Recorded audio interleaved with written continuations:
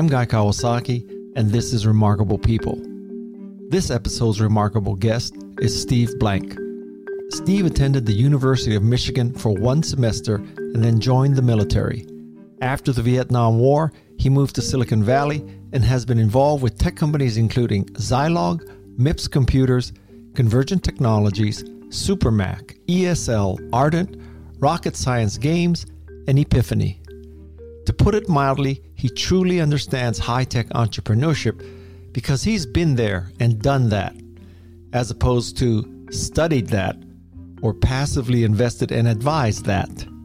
He created the methodology called customer development that led to the lean startup movement popularized by his student Eric Ries. The gist of the lean startup movement is to deeply understand customer problems, build minimal viable products, and get these products quickly and inexpensively to market to validate the business hypotheses. Key practices include a short and simple business model canvas instead of an intricate business plan, getting out of the building to solicit real-world feedback, agile product development involving iterative and incremental changes, aka MVPs, minimum viable products.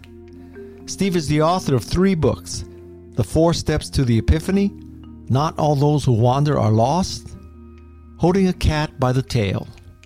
He also co-authored the Startup Owner's Manual with Bob Dorff, and he teaches at Stanford and Columbia. In short, there are not many people who know more about entrepreneurship than the remarkable Steve Blank. This episode of Remarkable People is brought to you by Remarkable, the paper tablet company. Yes, you got that right. Remarkable is sponsored by Remarkable. I have version 2 in my hot little hands, and it's so good. A very impressive upgrade. Here's how I use it. 1. Taking notes while I'm interviewing a podcast guest.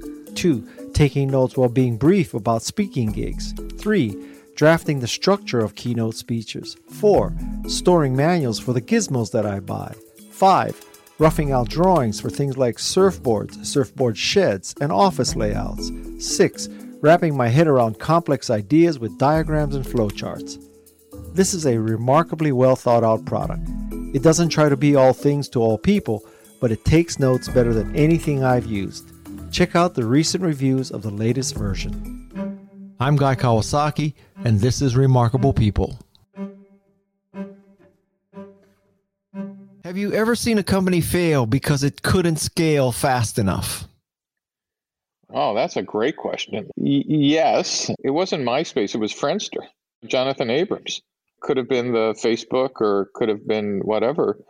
And that was a technology problem where they built the MVP essentially, but didn't realize they needed to refactor the technology rapidly as they caught fire, and either didn't have the technical skill or wherewithal to do that. So yes, and that was a technical issue. Another one was the one that's still the land of the living dead, but might eventually find its way out, is IMVU, the original company that Eric Ries and I practiced, the first customer development, which became lean, practice. Probably missed every market trend possible. Could have been Facebook, could have been whatever, could have been Zynga, could have been, and eventually could have been Oculus, could have been whatever. Eventually they'll figure it out, but that was not a technical problem. That was a kind of a series of CEOs just missing the market opportunities. But the answer is yes. I've seen them, and I could go through the list. But to answer your question, of course. But I'm trying to see if there's a point that most companies have this great fear that they're going to be too successful and can't scale. So they add overhead and buildings and everything, and then they don't scale and they die. So which is the greater danger?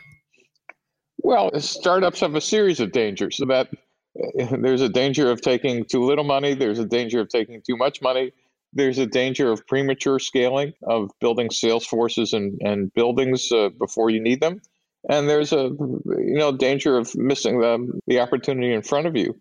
I think if I had a pick, and I think this is your point, it's overbuilding, which is usually the one that occurs most often.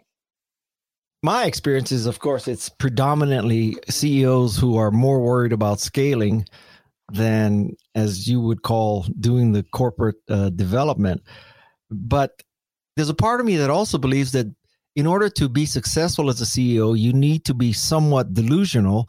So you need to believe that, in fact, scaling is your limiting item. Is this delusion, or at least faking it until you make it, a necessary part of being a CEO? For a startup CEO, remember, founders are different than operating executives. Founders are closer to artists than any other profession. They see things that other people don't. They hear things that other people don't. And 95% of the time, they're actually hallucinating rather than true visionaries. But the ones who do see things, see where everybody else sees fog on the battlefield, they actually see a path through that. You worked with Jobs, where most of the people thought he was irrational. But if you go back and listen to some of his original visions of way back in the mid 80s, he actually nailed it about the nature of computing and how people would use it. So the answer is, I think founding CEOs do need to be irrational. It's much like every picture that's painted by artists are not successes. Most of them are pretty horrible. Every song that's written is not a hit. And I just come from the school that says, if you're not failing, you're not learning fast enough. Failure is not the goal of a startup CEO or lean methodology, but rapid failure is an indication of rapid learning. On the other hand, if you're not learning anything out of it, it's an indication of stupidity, but that's a different subject. How do you tell if you're dealing with the 5% or the 95%? I have a kind of an idea that on day one, a startup really is a faith-based organization. It's really a religious activity. You all have to believe. But the ones that actually succeed have a path to turn faith into facts as rapidly as possible. Lean methodology is one method to do that. I don't care how you do that, but the goal is to turn all your hypotheses into data and then act on that data. And if your guesses or assumptions were wrong, how to change them, how to pivot, how to make something new. And so what you tend to look for are CEOs who believe they see the future, but in fact are rapidly gathering facts and creating minimum viable products and doing all the things to remove all the guesswork out of their business. So yeah, you're a visionary, but again, you're clearing the fog in the path in front of you. And if you're not doing that, then you are going to be the crowd that was actually hallucinating.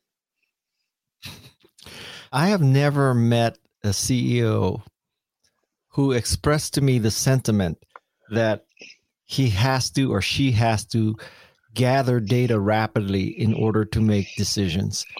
Everyone that I've ever met said, I know exactly what to do. This is how it's going to go.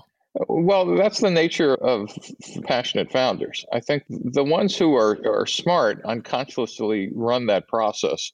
And I'll disagree. I'll say that now that we do have a 21st century methodology, which we never had in the 20th century to build startups, there are a lot of startups and entrepreneurs who do have a way to gather data. But in any case, let's take a look at Elon Musk and SpaceX. He would never say, I was running a lean methodology when I went from Falcon 1 to Falcon 9 to whatever. But if you just look at the process, it was an agile engineering, building MVPs, et cetera.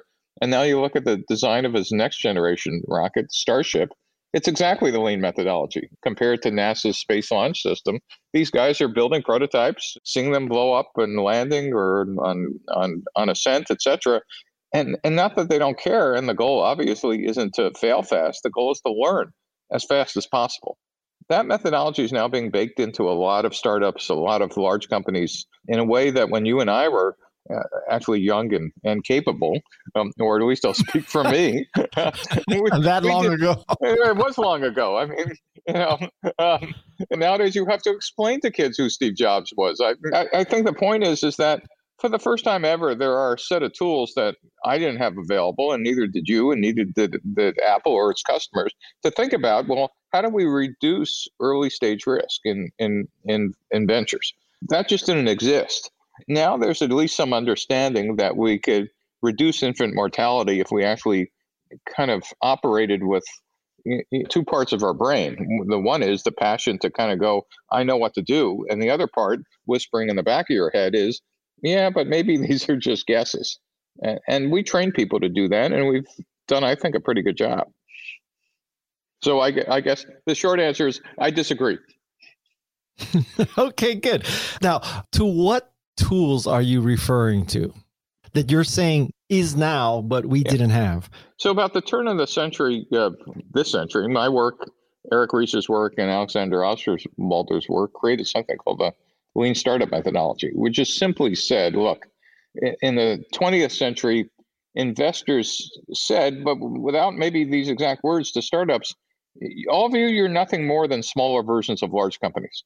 So everything a large company does, we want you to do. And that means we want you to write a business plan. And Appendix A ought to be the 5-year plan, and it ought to say $100 million in revenue in year 5. And your job is to convince us that you could do that. And by the way, we want you to hire sales, marketing, biz dev on day one. And engineering, we want your engineering team to take the founder's vision, turn it into a functional spec, use waterfall engineering, and then deliver the product. And therefore, the only problem your company is going to have is the building big enough to hold the bags of money that will inevitably come. I mean, that was it, right? Mm-hmm. That was the methodology. Yep. And my insight was, no, that's wrong. And it was wrong because large companies, when they get large, know who their customers are, know what features they want, no competitors, no pricing. In fact, large companies at their core are executing a known business model. But startups are searching for a business model. And this distinction between search and execution had never been made clear before. And when you back up, you realize we had 100 years of tools from business schools and consulting firms for how to do execution. We had organizational strategy and HR tools and whatever, but we had no tools. I mean, the only thing I ever remember reading was Crossing the Chasm, and that was it for literature on startups. So basically, the first piece that got developed for this thing called the Lean methodology was idea one, which was there are no facts inside your building, so get the hell outside. That is, the founders usually make the mistake of, I have a vision, which implicitly says, I understand the customer problem, and therefore I could simply go to step 2, which is let me build the solution and get the hell out of my way. Just give me some money and some engineers, and I will build the solution. And I say, no, what you have on day one is a series of untested hypotheses. So let's get outside the building and test them as you're building the product. But this time we're going to use something different. We're going to use agile engineering. We're going to build the product incrementally and iteratively, put it in front of customers as we're building it and get some feedback. And that feedback will allow us to do something we could never do in the 20th century, and that is something called a pivot. And a pivot just says, when we get some data that says maybe some of our assumptions are wrong, what features people cared about, or are we talking to the right customers, we're allowed to change our mind or change the product in the middle of the development process. And so Agile allows us to build these minimum viable products, test them as we're talking to customers, trying to validate their needs for something called product market fit, and then use something called the business model canvas to keep track of all this stuff. So Lean is simply customer development, agile engineering, and a business model canvas. And that, for the first time, gave entrepreneurs at least a roadmap. I will never contend it's the methodology, but for the first time ever, hey, look, there's rules for us, which are very different from rules that I was using when I was at IBM or Microsoft. So that's what this methodology refers to. Are you saying that a Webvan, Theranos, or Pets.com is much less likely going forward then? It depends whether you're running a criminal enterprise or not. Okay, take Theranos out of there. Just Webvan and Pets.com. I'm not sure that there's a Venn diagram there. Because if you remember the latter two, the goal wasn't to build the company, though some of the employees thought so. The goal was to have a liquidity event during a bubble, which is a very different reason to build a startup. It used to be to have a liquidity event, and I'm sure your listeners know that means some event that says your investors and you can make money off your stock. It used to require an initial public offering. And in the 20th century, that meant you needed to build 5 quarters of revenue and profit before any investment bank would take you public. And therefore, your VCs would teach you how to build a profitable company that had increasing revenue. That's no longer true. Those rules are all gone. So nowadays, VCs will teach you whatever's necessary to get them liquid. It might be how to get to a SPAC nowadays, or it might be how to get 1 million users or 10 million users or something, which may or may not be connected to revenue. So the answer is yes, these tools are very useful if you want to build a company with revenue and profit. They might not be as useful if you're engineering some other form of liquidity event. Did I answer your question? You did, I think. You can ask it again. The simple version is yes, but the longer answer is the world's a lot more complicated now about the relationship between startups, investors, and what the goal of a company is. Used to be the goal of a company is to ship a product that people want or need or solve some problem. Those are no longer aligned. Today, a lot of companies are financial engineering plays. And that's okay as long as we acknowledge what they are and think about what tool sets are useful for those. I don't invest in that class or teach that, but I just want to acknowledge that they're out there. So you look at something like the IPO of Coinbase and you say, well, that's just a different mechanism. It's okay. You don't find that morally questionable or at least financially dubious? Well, I find a good chunk of venture capital morally dubious in the 21st century. So it's kind of like being Purdue Pharma selling OxyContin for the last 20 years. I don't want to equate the two, but no, I'm certainly not equating the two. But it used to be again, I don't want to sound like the cranky old guy, but I just want to remind people in the 20th century, by accident, most of venture capital and national interest were kind of aligned. We had no national industrial policy, but investments tended to be on ethical things that made either businesses or consumers' lives or something better. That's just completely decoupled because venture is a completely unregulated business. It's now completely designed to optimize investors' returns. Welcome to the pinnacle of capitalism. And I'm a huge capitalist, but I'm just observing those two things are no longer aligned. The closest part of the business that's interesting, and we don't talk about it in Silicon Valley, but it's obviously part of Boston and San Diego's VC milieu, is life sciences. The Modernas and the people making medical devices and diagnostics and digital health and the rest of therapeutics. But at least, while, again, the investments there are as big or bigger than hardware and software, at least you could point to people living longer or curing cancer or whatever. And the returns for the VCs in that segment is equally obscene, but at least you could relate it to benefits for society. I'm not sure some of the things that take up, I'd say at least of half of VC investments in software, make our lives better or the country safer and secure. And so I'm honestly disappointed, but that is the nature of the business. Is this going in a weird way, Guy? Is this going in a No.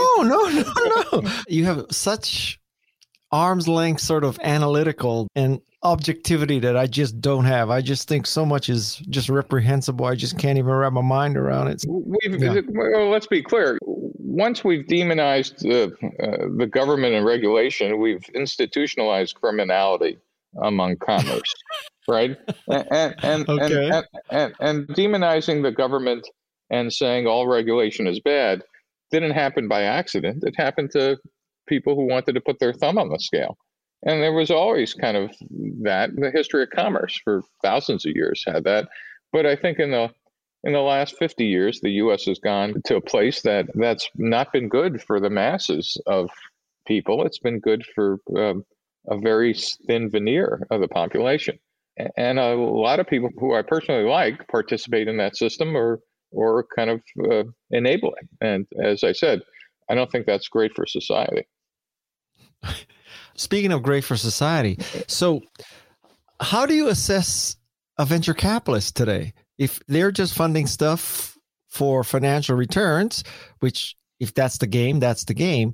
But do you think they really add value, not even to society? Do they add value to entrepreneurs? The answer is yes. We could ask, is there a better way to kind of deliver that value? But they have rich personal networks. And over time, VCs at their worst will, so maybe at their worst, have a great Rolodex. Maybe next level up is they have good pattern recognition skills, saying, oh, I've seen this before, either on personnel issues or market issues or strategy issues. And the best of them over time, and it's a small group, but they do this, translate that pattern recognition into wisdom. And wisdom is, instead of just repeating the pattern that says, I've seen this, they're able to kind of distill it into a set of pieces of advice that could help coach and guide early stage companies. And that is hugely valuable. So when you take money from other places, you kind of lose that. But, if your implicit question is there a replacement for VCs a good idea? As I said, I think the pattern recognition skills, Guy, you've been doing this for as longer than I have. And so over time, you've built up that same pattern recognition and wisdom skills. The good news is you've put it in books. The bad news is most VCs don't write. And so therefore, think about it, that the accumulated pattern recognition skills and wisdom disappears with them when they retire. That's a tragedy, because they treat that as proprietary information instead of sharing it. There are a few VCs that blog and blog well, but most don't, either because I'm afraid to think they have nothing to say, but I'm hoping it is because they treat it as proprietary information. Did that answer the question? Absolutely. That absolutely answers the question. All right, good. So, maybe I'm hitting 50%. There's no percentage here. There's no right or wrong. This is your interview. No, it's your interview. Just about every VC says that they're looking for a proven team in a growing market with a unique technology. I can see by your laughter, you know where this is headed. So is this just like total, utter bullshit? Yeah, well, I sure hope that isn't from Sequoia's website, because, and I doubt it is. It does, yeah. Yeah, because great VCs, are looking for the black swans, not the pattern. So if that was true, I never would have gotten funded. I'm still not qualified to teach in the schools I teach at. It's like neither was Jobs or Ellison or Gates was probably the only one of that generation who was qualified. Elon Musk was. Are you kidding? I once asked Michael Moritz, so what do you look for in a team? Truly, Michael, tell me. And he basically said, 2 engineers in a garage or a spare bedroom or a dorm who are building the tool that they want to use. That's it. No proven team, no proven technology, no proven market. 2 people building the tool they want to use. That's the richest vein he's found. Yeah, good pattern. I would add, depending on the industry, complementary team, ones that work together and have skills that kind of where one is weak, the other strong. Every startup I did that succeeded had that. Good number one with my same partner, Ben Wegbright, and some others. Ben was the engineering guru, and I was the marketing and salesperson. And the other is some unique insight. They see things or hear things that other people don't. That is, if everybody starts renting their mother's bedroom or garage, that doesn't guarantee success. They have to see things or want things that other people don't see or want or hear. So the answer is I'd agree with you with those caveats, complementary team and an insight. Okay. I think that if you were to ask most young entrepreneurs, what are VCs looking for? They would say a proven team in a growing market with unique technology. You and I just laughed at that. So what is the young entrepreneur supposed to put in his or her pitch? What we just laughed at, or something different?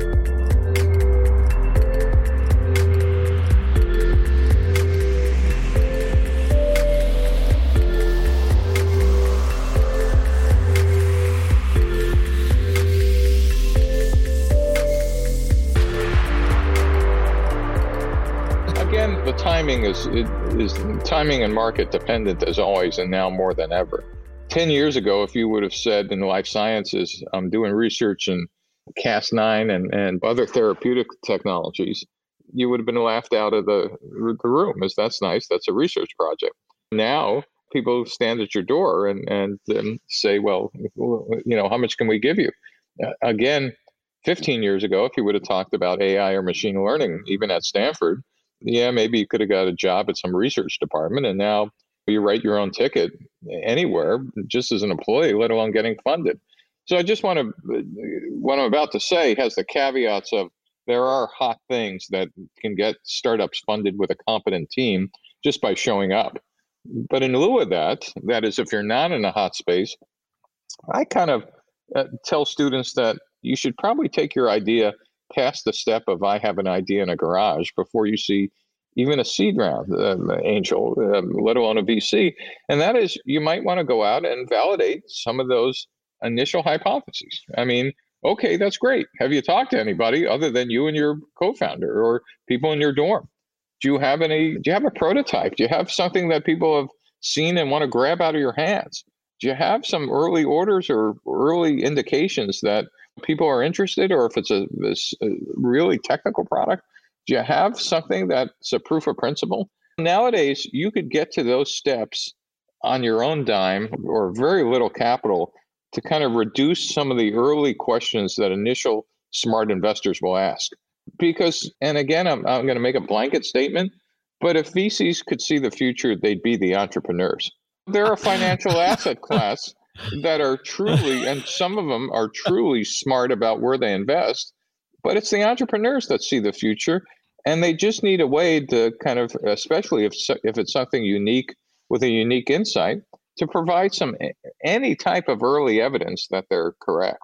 So let's suppose an entrepreneur is listening to this and say, okay, got it. I got to go out and validate. Now, let me ask you this, because I've experienced this myself when I had new products, which is there are two kinds of people, or there are two factors that work against this theory. One is that many people are too lazy to tell you what's wrong with your product. They just want to say, oh, very interesting, goodbye. That's number one. And number two, I think in many people's minds, it's socially unacceptable to tell you that your software, your product, your service, whatever, sucks. It's just, they don't want to be negative. So how do you truly get their opinion? Yeah. So step one in this lean stuff of getting out of the building is customer discovery. Just kind of figuring out, are you talking to the right people, or you're getting any kind of reaction from the product, et cetera. But the important step after that is, you come back and you're really excited. Everybody said they loved it. Great. Did you ask for an order? Steve, it's not done. All I have are PowerPoint slides or an MVP. Wait a minute. Did anybody say, if you could build this, I'll give you an order? I didn't ask. Did anybody say, you can't leave this room until I figure out how I'm your first customer? Well, no. So step two in customer development is this validation phase. And I don't care if it's a mobile app or web app, piece of enterprise software. Let's go figure out how to get an early indication that someone is serious. And everything from, I'm building an app that costs $9. Great. Did you ask somebody to put $9 or $10 in an envelope and you'll hold it for them? But you want the money now because it said they told you it was a good idea? No, go out and try that. And of course, they'll find no one will give them $10 or even $1. Or can you get people to sign up for give me additional information, or I want to be part of the beta? No one has signed up. So you could run a ton of experiments. And in fact, Alexander Osterwalder has a great book and with a section on customer discovery and validation called Testing Business Model Ideas. And I point my students that there's 1 million of these tests that you could run to validate that everybody said, like, oh, it's great. In fact, I remind people that when you hear oh, that's really interesting, why don't you come back when it's ready? Means you've actually been thrown out with a smile. And they go, no. They said, come back when you're ready. I said, well, don't you think if they thought it was a great idea, you would not have been able to leave the room without never thought of that. So there's a whole art to getting some early indications. And of course, that's when students and entrepreneurs start getting depressed, going, everybody who said yes before, no one wants to commit. Well, guess what? Exactly. You've just learned a ton in this early stage. And it's better to learn it now than it is after you build a full product and ship it and have spent all that time in development. That is the purpose of getting out of the building. So I would extend this, and I think I know what you'll say, but you never know. You never know. So are you not validating the concept of Kickstarter? Isn't that really market validation? Yeah. So Kickstarter is the worst thing that ever happened to customer development because what? Yeah. Why? Because once you put something on Kickstarter, you've frozen your ability to learn. That is, you've launched the product. Half the things that fail at Kickstarter is you have this great optimistic view of what would happen, and then you find out how much it's really going to cost to develop, or that it's 10x harder to write the code than you thought. But the video was easy to develop to put on Kickstarter, but the reality was so much harder. Kickstarter ends not only your learning, it stops your ability to pivot. You discover that what you thought you had was a cheap consumer product actually makes more sense in the enterprise, but you've now taken money from 1,500 people to deliver a consumer product. Well, you're kind of screwed. I call it as premature, let's just call it premature launch, but it has another analogy. It's way too early. And so it doesn't mean I don't like Kickstarter when you think you've found product market fit. But this is not the way to search for product market fit. Okay, I was totally wrong in what I thought you were going to say. That's good. That shows signs of, I don't know, stupidity. No, it shows signs of a good interview. Okay, next question. You have a whole thing about early evangelists and how these are the people, these early adopters. I stole that name from you, Guy. Yeah, well, I stole it from Jesus. So one of the things I learned from Steve Jobs is you got to know what to steal. So now, how do you know if these early evangelists, these early adopters, what if they're the only nutcases who will ever buy your product and you're basing all your feedback and they're the only nutcases who will buy it? I think as you've seen, early evangelists are not the same as early adopters, right? An early adopter might be the first few people, but an early evangelist goes out and proselytizes your product and services to their peers and others, and literally helps you get orders unintentionally or sometimes intentionally if you design a program to do that. But if there is no force multiplier effect, then you realize you have sold to the very early adopter category, which sometimes does not scale. But if in fact, if there's a viral component to their work where all of a sudden one early evangelist is convincing the CEO and convincing folks and like them in other companies, then you actually have something that's viral and will potentially scale. And I think that distinction that you just brought up is important. When I used to sell into the enterprise, the thing that you always wanted to be careful about, there was always some excited guy or woman in kind of the product evaluation group. And they would always buy one of everything. And sometimes you get excited that you sold one into the evaluation group until you went into their office or room and you realized they did have one of everything on the shelf and most stuff never left their department. What you're looking for is an early enthusiast who believes this could solve a problem or fulfill a need or change competitive advantage or do something that, or give them a political advantage internally that will help the scale inside of a company, or if it's a consumer app, actually just like has huge network effects. So those are the things you're looking for. Those are different than the few early adopters who will put it on the shelf. But Guy, why are you asking? You're the expert at this. But I conflated evangelists with early adopter. That's why. I learn something every day. Well, listen, I do remember selling into a lot of product specification groups and literally opening the door and finding my product sitting on a shelf next to about 53 others and going, I've been selling into the wrong group. This is never leaving this organization. This will never scale inside the company. But immediately after that, one unit was sold into the evaluation department, it got into the pitch that Boeing is a customer, right? Of course. That's different. One is bad sales, but the other is great marketing. Oh, my God. Okay, that's a quote. You used the S word a couple times already, scale. And I need some clarification because I think that in many of my experiences, you had to do things at the start to get evangelists or early adopters that you could never afford to do later at scale. I'll give you an example. With the Macintosh division, to get Pete Marwick to embrace Macintosh, we had to create special software for them. We had to jump through hoops to make everything work for Pete Marwick's auditors in the field. So if we had to do that for every customer, or at least every large customer, it just could not be done. But we got the ability to say, when people asked us, what's a big established organization that's using Macintosh, we got to say Peat Marwick, for example. So that's where I learned that sometimes in a startup, you got to do things that don't scale, and then you figure it out later. Am I right or wrong there? Because so far, I've not been able to predict what you're going to say. That's okay.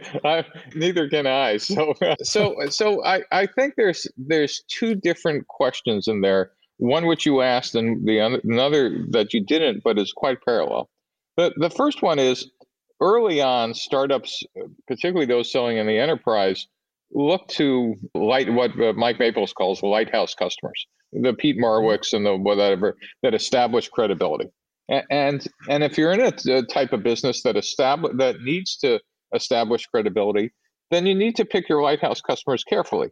That is, you want to pick the ones that require the least custom work with the most impact. I mean, it seems pretty obvious, but sometimes not, because sometimes the large customers want exclusivity, or they want so much custom work you end up being a custom shop that you've just devoted 6 months of engineering to, when you could have, in fact, been selling a ton more. So be very careful about lighthouse customers.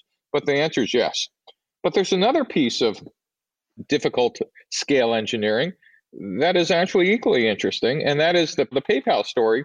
Is that banks who thought of PayPal as potentially competitors, and they were right in some sense, forced them to get approval from every state regulator to be able to offer their services. And eventually they didn't take advantage of that, but they actually went through the drill of getting every state to kind of sign off on that service. That gave them a huge competitive barrier, even though it was painful and whatever. It just forced everybody else to kind of either have to follow or not cross that moat.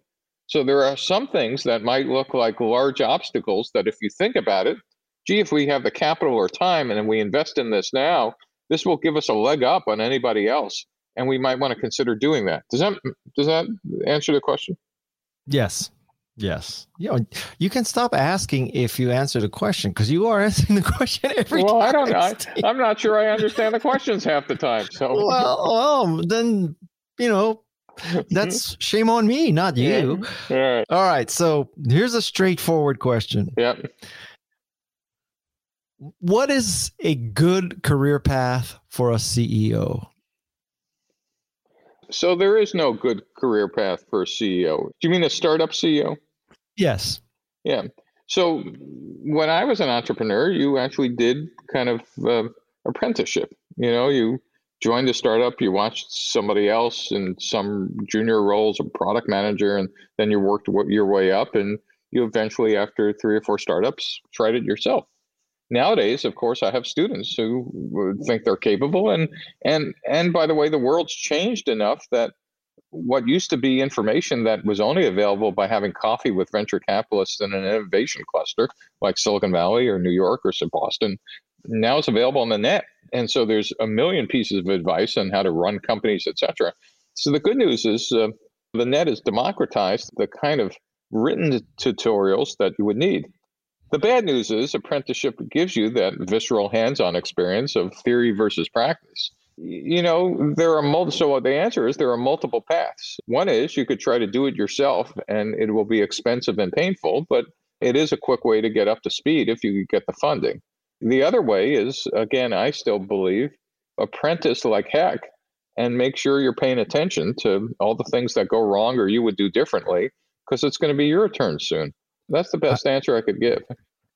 I haven't heard you mention go work for McKinsey or Arthur Andersen or BCG. Yeah, that's a great question, because every year I get that question for students in the business school. And the question goes like this. Hey, Professor Blank, I got 2 great job offers. Can I get some advice? What are the offers? Well, I got an offer from McKinsey. And I go, McKinsey, great firm. Like, what else could you be thinking? Well, me and a dorm mate are still thinking about that startup we started in your class. And I go, and they go, let me tell you about it. And I go, no. You've already decided. And they went, what do you mean I've already decided? I go, well, you can't keep working for McKinsey, which is the world's best job, with doing a startup, which is the world's worst job. It's the world's best calling. It's a big idea. Being a founder of a company is a calling. It's not a job. You cannot keep both in your head simultaneously. And I said, if you're thinking about McKinsey, then that's the job you ought to take. And if you still wake up at early in the morning and thinking, why am I not at a startup, or in the middle of the day thinking that, then you're still being called and go do that. But they're not the same. To me, a startup is an irrational calling. It's run by often dysfunctional people who operate, well, true, right? I mean, you've worked for a couple Not of them. Not often, always. I did a survey until I stopped counting of my students and entrepreneurs that a good chunk of them, a disproportionate amount, come from dysfunctional families, which is a kind of a sad but cruel observation. And they're the survivors. And if you think about it, that's the cruelest but most effective training ground for what an early stage startup looks like, which is completely chaotic, completely unpredictable. You have to have great skill in shutting out everything except that which is necessary for survival. That is the description of survivors of dysfunctional families. Not everybody makes it through, but they had brain chemistry that allowed them. You're laughing, guy. Does this sound familiar? It does.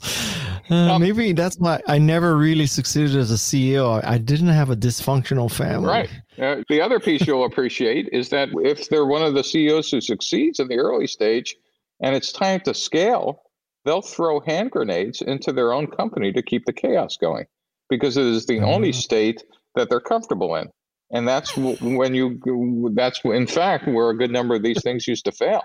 You certainly didn't say, well, a very good background is going to work for McKinsey or Arthur Andersen or BCG, because you'll gain a broad exposure to management practices that you can apply to your own business. Well, that's the point. Startups are not smaller versions of large companies, right? As you know, and I think most of your listeners know by now, there's nothing the same until you start scaling, until you find product market fit and go through the scale up stage. But in the early stages, and a couple of women or guys in their garage, it's unlike anything you're going to find in a structured environment. It's a completely unstructured environment. And if you're not comfortable with that, what I suggest is that you don't think about being a founder. You think about maybe being an early employee or figuring out where the inflection points are that you're comfortable. Do you want to come pre or post funding? Boy, that's a major decision. Do you want to come pre or post product market fit? Do you want to come pre or post cash flow positive? Those are scale points where you could kind of decide where, do you want to come, there's another test, do you want to come pre or post they have an HR handbook? That's kind of another milestone that sends shivers up my back, but still, it's necessary. Process and procedure is basically how we do management and execution. Startups, founding a company is about leadership, not about management. That's a big idea. Managing large companies, that's execution. But startups are about leadership and culture as much as technology and product and customers. And those are different skills at different times.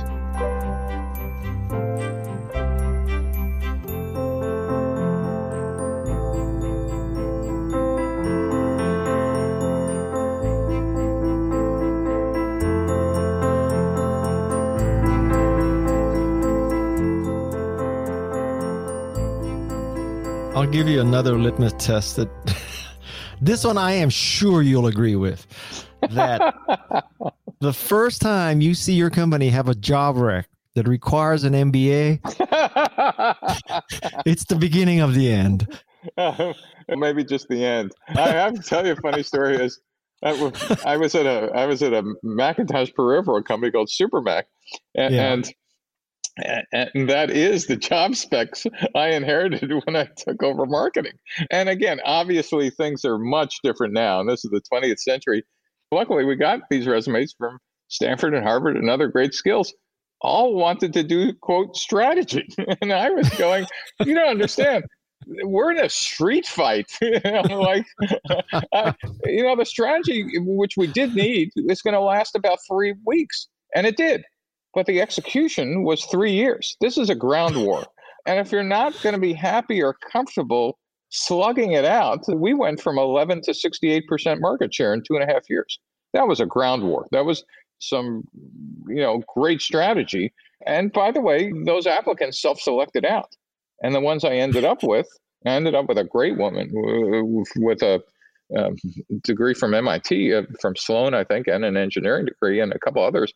But I was looking for different people in the early stage. I didn't need much strategy. And that doesn't mean you don't need any strategy, but that is not the game early on. This is a hands-on, dirty whatever. And I don't mean physically dirty, but you're doing everything from writing data sheets to, like calling on the press, to visiting customers, to sleeping under the table before a product launch. I mean, that's so those the thing. Go ahead.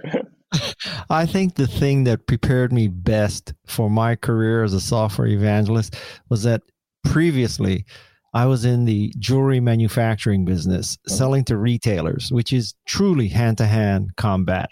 And that was the best training to work in the Macintosh division, not working for Hewlett-Packard in third-party developer relations or anything like that. It was right. And I don't want to diss those skills. All the listeners should understand. Yes, you do. Like, no, I really don't, because as I've gotten older, I've now managed and consulted for organizations at much larger scale.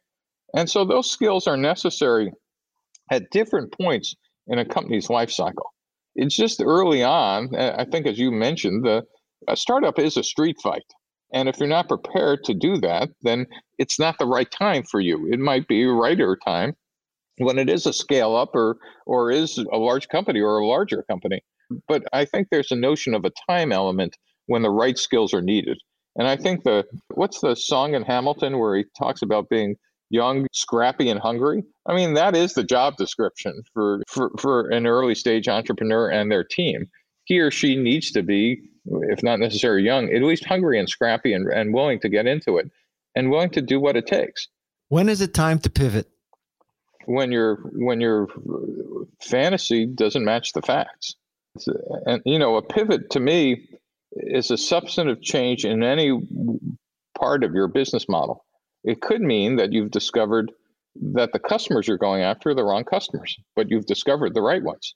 Or it could be you've got the right customers, but they're telling you, we only care about features 3, 7, and 12. We don't care about the rest of the software. That's time to maybe talk to engineering, or maybe you're the head of engineering and say, why are we writing the rest of this code? Or you might discover that the pricing model is wrong, that you were thinking it was a direct sale, but you should be like doing a subscription business, or the wrong channel. You were going through an app store when in fact it should have been a piece of enterprise software. So basically, you pivot is when you have substantive evidence that it's time to change any one of those business model components. And how much evidence you need depends on the business you're in. If I'm in enterprise software and I got 5 customers who want to pay me $100,000 for something slightly different about feature set, and that might be enough data. But if I'm building a mobile app and I have 5 customers, you're off by a factor of 10,000 about having sufficient evidence. So the amount of evidence depends, but a pivot is just not only on product or market. It could be on all the other pieces of the business model. But what about the stories you hear about everybody's telling you to pivot, it's wrong, change models, do this, but you believed and you persevered and you succeeded? People who are advising you should learn the skill of why. Why do you believe? And sometimes you can't even articulate the data you've actually implicitly have collected as you've been talking to people or seeing things or reading things, and it's just not been processed enough for you to be able to spit that out. But I kind of force the issue. I go, is it belief because you're being a stubborn, add some adjective after this? Or do you believe because you have some data you haven't sat down and actually thought through? Is what is it that's making me think about this? Do I truly have an insight that I just haven't been able to write down yet? So I tend to force the issue. If I can't articulate any evidence, that's when I start trying to shut down I'm stubborn to what are these people trying to tell me? And I can't tell you as an ex-entrepreneur, I mean, I did 8 startups, and I can't tell you how many times in hindsight I had wished I had listened and try to remember why was I just a stubborn SOB just shutting down in hindsight, was great advice, or advice that I had to go reinvent and find out myself. And maybe part of that is when you're hearing you need to pivot or something, the first part is incumbent on the entrepreneur to try to articulate why not, is try to ask the next set of questions, well, why do you believe I should pivot? Instead of just saying, you need to, is it, you don't think I've gotten enough evidence that this current market is right? What evidence do you think I do need to have? Or how long, should I go after this? That is, often the entrepreneurs don't ask the 5 whys to kind of get to the, what are people trying to tell me and why? And I'm just kind of reverse engineering what I wish I would have asked when I was digging my heels in. And how do you know when it's time to simply give up? It's just not going to work. When it's no longer exciting to go to work, or you're coming home early and going to bed early. And in fact, your spouse says, I think going to bed at 4 p.m. is a sign of depression. And that, I have to tell you, in 21 years as a serial entrepreneur, that happened to me once, where I truly could see no way out of this corner I had painted myself in. And it was a second to last startup called Rocket Science Games. And we had just been on the cover of Wired magazine about 90 days earlier. And I realized we're building games that no one wants to play. And couldn't figure out, I mean, I eventually sold the company to Sega, but I was literally going home at 4 and going to sleep. And my wife said, this is a sign of depression. I still remember it like it was yesterday, because it was the only time I didn't love to go to work. I remember, Guy, I'd be driving down Highway 101, for your listeners, a main highway through Silicon Valley, multiple times in my career thinking, how much would I pay the company to work there? Because I loved the job so much, I couldn't believe they were paying me to work there, because how much I was learning. If that's not the feeling you have, unless you really need the paycheck, go home, do something else. There's no shame in, the good news about innovation clusters is that there's a special word for a failed entrepreneur. Guy, you know what that is? That special word in a failed entrepreneur? Venture capitalist? Experienced. It's a big idea. It's a big idea. Yeah, in our culture, if you fail honestly as a founder, honestly, you didn't steal, you didn't treat your employees badly, etc., you get multiple shots at the goal.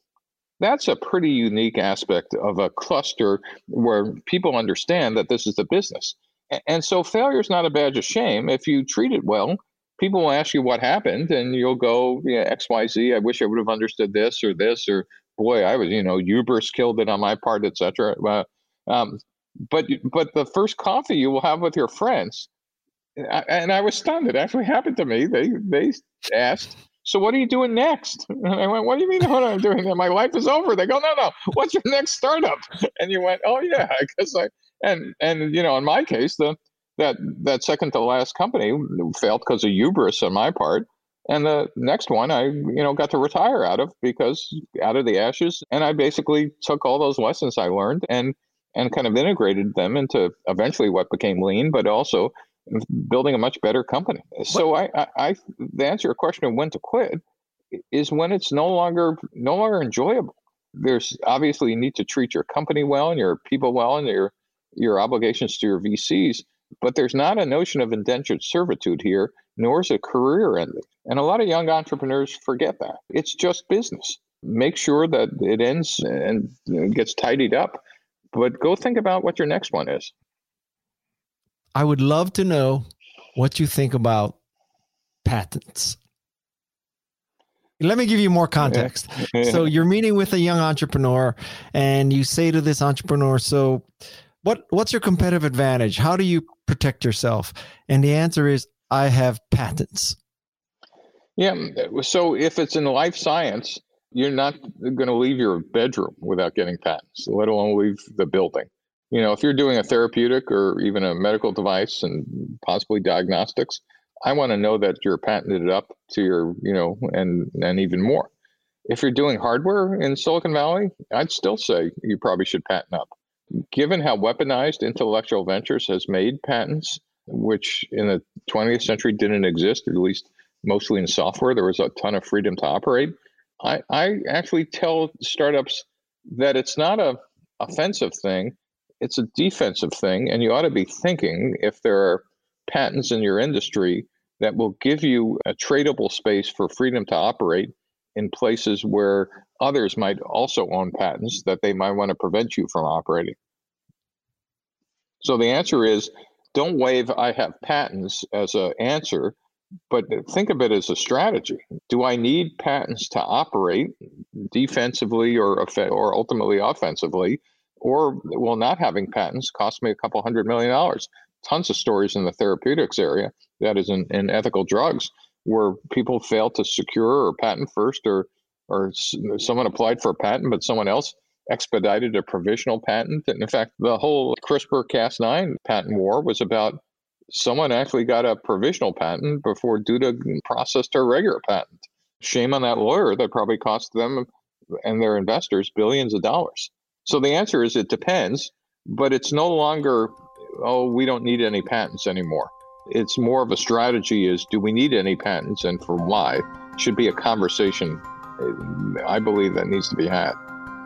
How do you do your best and deepest thinking?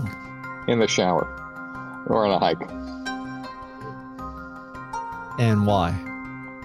Even where I live is full of distractions. Teaching, lots of courses, students, things I'm working on, things I'm trying to write.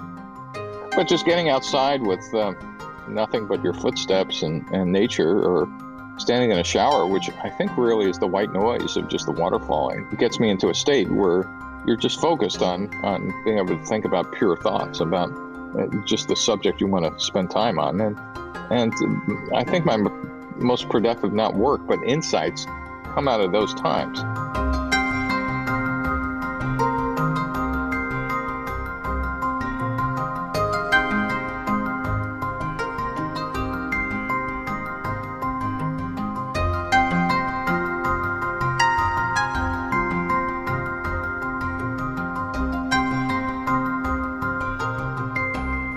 And very rarely, I think maybe 4 or 5 times in my life, there's more than insights. There's been a couple of, excuse the pun, but epiphanies. And an epiphany is a sudden flash of insight where something unfolds completely, not just a single idea, but an entire company or an entire end-to-end thing. And I've had that happen 4 or 5 times. And it's not just a Steve thing. You know, people write about epiphanies for thousands of years. We still don't know why they occur or how they occur, but to any of your listeners, if that ever happens to you, you have an epiphany of something unfolds in front of you, if this is how it's going to play out, for God's sake, do it, because it's the neural net that's been percolating in the back of your head that's kind of broken through to just kind of tell you that you've been processing this thing for a while. So again, where I get my best individual ideas are kind of in low distraction environments. And as I said, just like decades apart, maybe in an epiphany or two.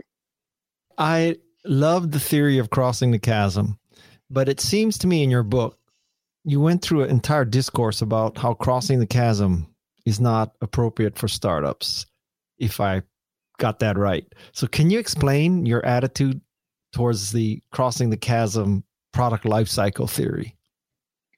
Crossing the Chasm was the first great book. It was Jeff Moore's interpretation of, I forgot Everett's name, but of a researcher who came up with the idea. And then Moore did a great job in popularizing what became the kind of the first book on, there are a set of rules on how startups should think about early sales. And it was this notion of there are different types of customers and that there was a chasm between those early adopters and mainstream adopters. I don't quite diss it. I just kind of think there's more to it than that. And that there was a whole methodology that needed to be built on top of that one insight that early adopters are not mainstream or often are not mainstream adopters. So it was less so a disagreement and more so I wanted to provide a fuller framework than what existed. And by the way, the good news is 2 decades after a lean startup, people are still writing hundreds or thousands of books, making it better. I think I just stood on the shoulders of Christensen and Jeff Moore and lots of other people. Rather than they were wrong, it was, here are some more tools and more ways to think about how to build early stage ventures. You know, but what would you specifically add to the crossing the chasm concept? Well, no, it's, Christensen called it sustaining and disruptive innovation. I call it existing markets, resegmented and new. And then I also have this notion of discovery, validation, customer creation, and company building. Those are just, to me, the chasm part is kind of embedded in that, but it really is different depending on market type. So in an existing market, the chasm really doesn't exist because it's already there. In a new market, that's when you encounter the chasm. That is, in a new market where it's the first time a product was ever popularized, yeah, the early adopters will buy it, but the mainstream, it's the canonical hockey stick. You're selling to all those early adopters, but if you can't get that mainstream, but in an existing market, that sales curve looks nothing like a hockey stick. It's a straight diagonal line. You're taking share from incumbents. And so this notion that there was just this simple gap for all products was, I just thought, insufficient. It needed to be overlaid about the type of product and technology. Again, if it's an existing market, the width of that chasm is almost non-existent. In a new market, the width of that chasm might be infinite, but it's certainly large. My blinders are so strong that I can't even think about. I'm always thinking new product in new market. I'm never thinking new product in old market and there's no chasm. So right. If you think about it, me. Right? No, but think about it, right? In an old market, the mainstream and the existing people have the same information. They go, oh, this is just better. And yeah, there might be like a little delay. So I think of that chasm as a variable with constant, depending on the market type. And once you introduce the idea of market type, it kind of explains a lot of behaviors. There's a hockey stick sales curve in one side, but there's a straight diagonal in another. Well, but there's another aspect in the product life cycle, the so-called top of the pyramid, whether it's Walt Mossberg at the Wall Street Journal telling the rest of us what to do. It seems to me that pyramid is not the same, or maybe it's even inverted, that it's Trixie and Lonely Boy 15 on Amazon who are making the reviews that matter. It's not Walt Mossberg telling us in the Wall Street Journal to buy Lotus 123 anymore. Right. And just to follow on, in an existing market, the types of influencers are radically different than in a new market. In a new market, it's a long-term guerrilla warfare kind of market shaping set of activities, right? Evangelists and the rest in the old school. And in an existing market, it's kind of branding and why is mine better than this existing product? But I don't have to convince you about the category. I just have to convince you mine is cheaper or flashier or better. And so the types of things you do really depends on. Do you remember the scene in one of the old Star Trek movies where they pick up a mouse from the Macintosh and try to talk to it? I don't know if you remember. No, I didn't even know. Yeah, it was a great scene, but it was like they didn't even understand what the product was. Well, to them that was a new market. But going from one version of the Mac to another, the marketing was, I didn't have to explain to you what a Mac was or a graphic user interface. I had to sell you the next version. But the first version of the Mac, I needed to explain to you about what a mouse was and why green text on black screen wasn't what you wanted anymore, et cetera. That was a new market, even though obviously there was Elisa and there was Xerox Star, et cetera. But the Mac had to sell a whole set of concepts that the next version of the Mac didn't. Think about that. And then you have the metaphor of new versus existing. Okay, my last question, because I think this is fun. I'm having a good time. It's kind of orthogonal to all the stuff we've been talking about. But tell me about your idea for national service. I'm old enough to remember when the country had something called the draft, where it was mandatory military service for men, and it was only men over 18. And we were in the middle of a war, a very unpopular war, which is the Vietnam War. And I served for 4 years in the Air Force, and I went to Southeast Asia for a year and a half, 2 tours actually. And when I was in the Air Force, I grew up in New York City in a pretty narrow ethnic ghetto, but I was immediately dropped into a world I had no idea existed. Like that Spam was a food, and that careful. I know I'm using that as but seriously, or that people put salt on watermelon, or what the heck was a muffaletta sandwich? I mean, and then different points of view. I mean, you were living with different people, and And they had different beliefs and different religions and came from different classes, rich guys and white guys and black guys and poor guys. And I mean, my best friend was a rice farmer. I didn't even know we grew rice. I was like, really, in Louisiana? And I just say that because once that ended, everybody thought, well, what a great idea. But in fact, we've now run a 50-year-old science experiment of what that's done to the country. So the fact that most families, at least on the coasts, don't have family in the military, we've basically outsourced our wars. So we've ended up with perpetual war. We spent 20 years in Afghanistan with no end in sight until Biden just said enough. My point is that because we no longer physically had to mesh together, social media took that place. And instead of bringing us together, it actually tore us apart because people figured out how to optimize social media, not for bringing us together, but for maximizing profit, and made us vulnerable to disinformation at the same time, as I started earlier, at the same time that people had vested interest in making people believe that government regulation was all bad and that the government was not here to help you in any form. And so we ended up in our own silos that I think have been just horrifically bad for the country. And whatever your beliefs in the last couple of years, I think the evidence is on the plate. And so this is a long way to say is I don't believe we need a draft. I believe we need mandatory service. And I mean mandatory. And service to me could be public service, so Teach for America, or, there's a million other activities, Peace Corps or something else. Or you could opt into the reserves, or you could opt into whatever. And we ought to give people something back for it. If you do a tour in the military, you get the GI Bill, which I went to school on. Or in my model, you would do a year of service, any type of service, and you get free community college. I mean, what a great trade. So we could level up the educational stuff. But I would literally make it mandatory for every 18-year-old that we physically had to go somewhere with other people we normally wouldn't meet. And because I can't wave that magic wand, I did what I could. And we started a program called Hacking for Defense, another one called Hacking for Diplomacy. We now have Hacking for Oceans, where students at research universities and other colleges work on government problems. And they use this whole lean methodology. And we go out to government sponsors, get a series of problems. Students form teams. They pick problems they want to solve. And in 10 weeks, they go out and talk to 100 customers, partners, stakeholders, build MVPs every week. And at the end, they show their sponsors, here's what we built to understand your problem. And here are a set of solutions that might help. And this is now in 47, Hacking for Defense is in 47 universities. It's now spinning out close to 500 students a year, or maybe now even close to 1,000. And it's just an example of what I think we ought to do on a much, much larger scale. I think there's something like 4 million 18-year-olds a year, and maybe service programs touch 100,000 of them. I think the country's ready for something that would bring us together.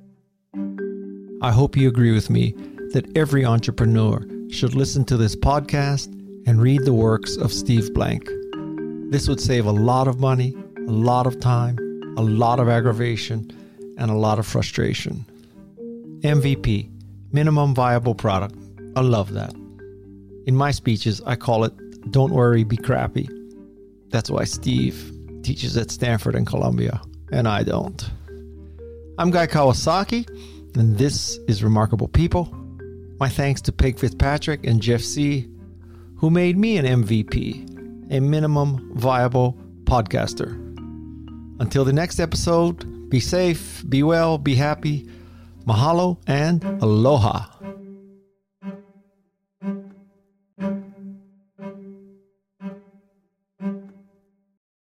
This is Remarkable People.